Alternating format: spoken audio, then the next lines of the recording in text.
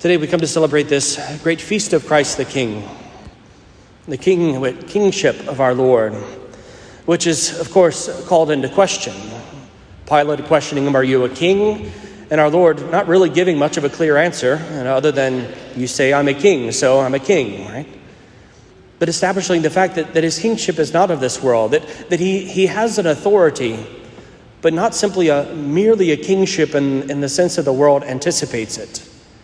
We remember in the 6th chapter of St. John's Gospel and other places where they hear our blessed Lord and they hear his words and they want to go and make him a king.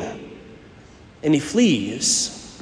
And the reason is that would really be a demotion for what it is that he has come to do. It would be something less than his true mission, to establish his kingship of the entire universe, not simply of a small piece of the world, but rather that all nations might be able to come to know the goodness of God, that all nations might be able to be placed under his authority and know the power of his reign. Not simply Israel, but all, ourselves included here. And if we reflect upon that, it's the Lord God who desires to establish his kingship in the social realm, right? As part of the foundation of this feast of Christ the King, is to reestablish that Christ has a place in the world, that the government leaders of the day, they cannot create paradise here.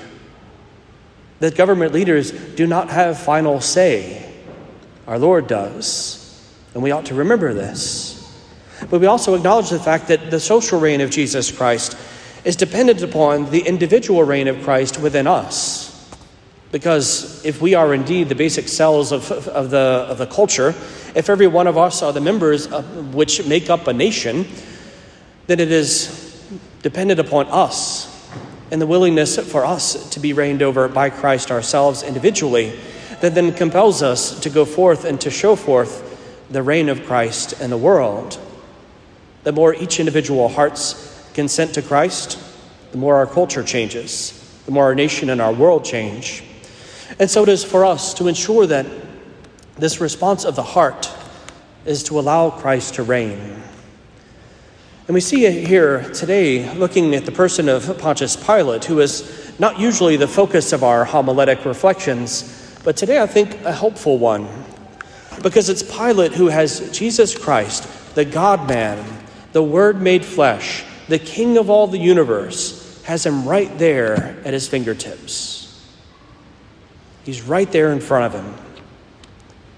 And he totally misses the opportunity to allow Christ to reign in him. He totally misses this tremendous gift that I think every one of us would love to have. An experience of standing right before the Savior of the world. How blessed it would be to be able to stand before him and to look into his eyes and have him look into ours. To be able to hear his voice, to speak to him, and to know that he speaks to us. We know these things happen in the Holy Eucharist. We know they happen in the Holy Mass, in the sacred Scriptures. But to have the man himself in flesh and blood breathing right before us, what a gift. And yet, Pilate misses it entirely. It is an absolute swing and miss. It is the saddest of losses. Because he could have had eternal life. But he settled for temporal power. He could have had God himself. Instead, he settled for a piece of land. Pilate shows us how it is and how easy it is that we can miss Christ. That we cannot take advantage of the ways in which he stands right before us and we miss him. We're deaf to him. We're blind to him. It's an invitation for us to reflect upon this person of Pilate and to learn from his example. Because in everything that happens, we can always learn how it is that we can follow Christ more. How it is that we can be more and more perfectly converted to Christ, either by example of the good or to learn what not to do from the bad. In Pilate, we see several things that are happening around him. And there are things that are not uncommon to us. We know that Christ is present there right before him. He's there in the moment. And before every one of us, all throughout the day, the Lord God stands before us in some mystical manner. Here at this Mass, in the Holy Eucharist, and the sacrifice at the altar, and various times throughout the course of our day, he presents himself simply by his will, by allowing his will to unfold right before us. And it's for us to be able to find our Lord and to see our Lord and to stay with our Lord, to be attentive to him in the present moment. And this is what I think Pilate fails to do. He fails to truly be present to Christ, to truly allow the Lord to impose upon him his reign. Because what Pilate experiences are things that we also experience that separate us from the goodness of the Lord and pull us away from the presence of Christ in the particular moment in which we live and place us elsewhere. Pilate is full of fear, recognizing that he would like to set our Lord free. He has nothing against him. There's nothing that's binding the Lord, that's binding Pilate to have to put our Lord to death. He finds him innocent. It tells him us on several occasions, I find the man innocent. There's nothing that he has done. He even washes his hands at the end as a symbolic way of saying, like, I didn't do anything. Like, this is off me. This is on you, right? It's all of this, but he's doing this in a spirit of fear because he knows that if he were to let the man actually go free, there would be rebellion. If he doesn't let Barabbas go, people will revolt. You are no friend of Caesar's. And one must be a friend of Caesar if one is in authority under his reign. And so out of fear of rebellion, out of fear of losing his power, out of fear of losing his position, out of fear of losing whatever it is that held Pilate to Caesar, because of all of these things, because of the fear of it, he sets aside himself. He sets aside Christ and chooses the world. We also recognize the noise of the crowds that night. That on Good Friday we recognize and we hear echoed in Passion Sunday that there is a cry of the people, a cry for the Lord to be crucified. And there are exclamation points placed after it. Crucify him, crucify him. And the more he says, I find nothing wrong with him, what should I do with him? Crucify him. It gets even more intense. And the noise of the crowds, again, it brings him to fear. It brings him away from the peace wherein Christ is able to speak to him. Pilate was away with our Lord separately in the occasion that we just read a moment ago. They were separate. They were apart from the rest of the people. But as soon as Pilate goes out, he's affected by the noise of the world that drowns out the words of Christ. It steals them away. It makes them null and void.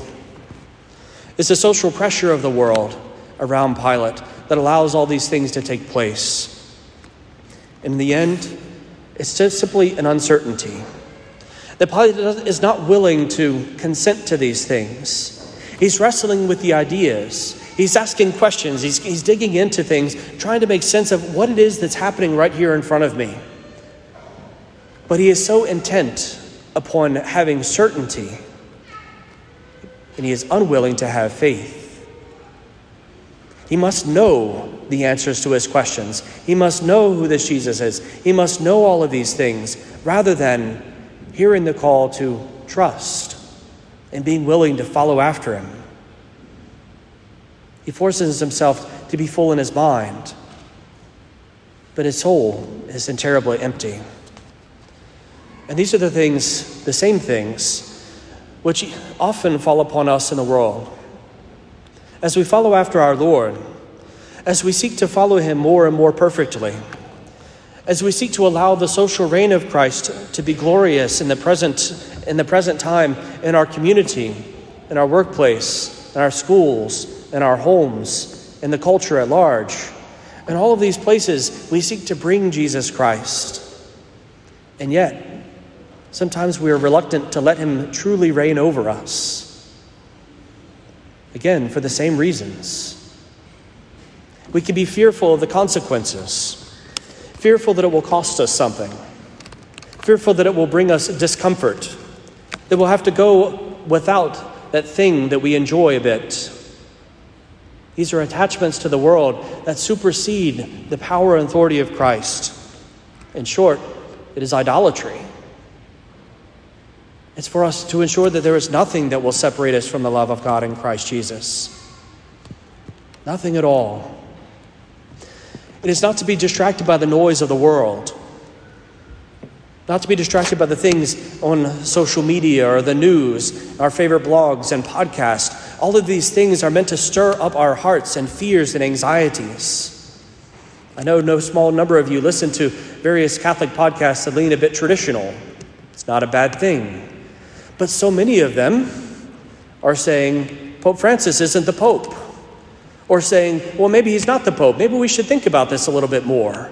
Or that the Synod on Synodality is going to change everything in the universe and all of us are going to just slide right on down the fiery hell.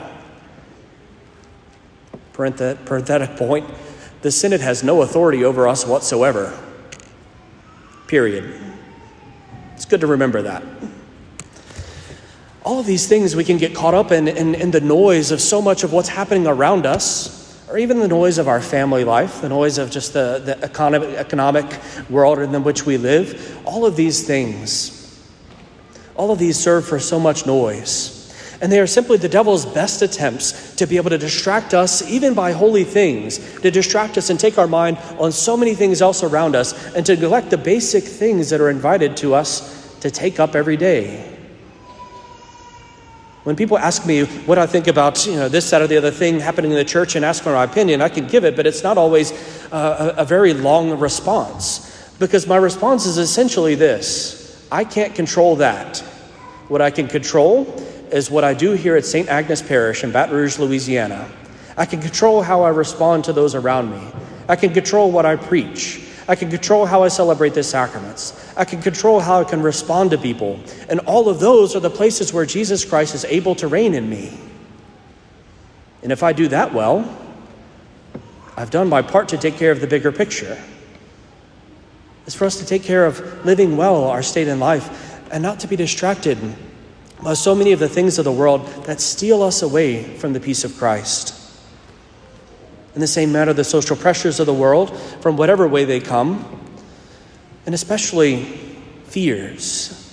The fears that lead us to trying to seek out certainty in things. Certainty is not something that our Lord demands of us. Our blessed Lord did not demand of us absolute certainty that the Eucharist is the Eucharist, or that he would take care of us, or that Peter would walk on water, or any of the other number of things that happen in the Gospels and that continue to happen in the life of the church. He didn't demand of us understanding. That's a gift of the Spirit, and to the extent that we possess it, God be praised. But there are things by which we are demanded to act in faith, demanded to place our trust in the good Lord, demanded and commanded to call to simply step out in a way that says, I don't know what is coming, but if I stay close to Christ, I know that I am safe. This is what he calls us to. The world may go absolutely nuts. It's 2/3 the way there, I think. But that doesn't matter as far as our obligations to our Lord. It affects us, yes. We have to deal with it, yes. It's good to be mindful of it, yes. But we should not be so consumed in all of these things that it takes us away from the primary thing of placing our trust in the good Lord. Trusting that Christ has been through the storms too. Trusting that Christ has seen so many things before, and he can handle this one as well. They literally put the man to death, and he rose back up 3 days later by his own volition. I think he can handle a few cardinals. Just saying, right? It's for us to place our trust in the good Lord. And to the extent that every one of us has been entrusted with a little slice of the kingdom of heaven, which we are to take care of, whether by geographical region or by the authority in which we have as members of families, as parents, as grandparents, godparents, and all the other things. It's for us to allow Christ to reign in us, to establish his reign fully in us, not to be his Pilate and allow so many things to pull us away. not to be as Pilate and to simply be separated from Christ, not to be as Pilate and to seek certainty rather than faith, but rather to beg our blessed Lord in this Holy Mass and each day of our lives to have the grace to trust in him wholly and entirely, and to allow him to reign gloriously in our hearts to the glory of God and the salvation of souls.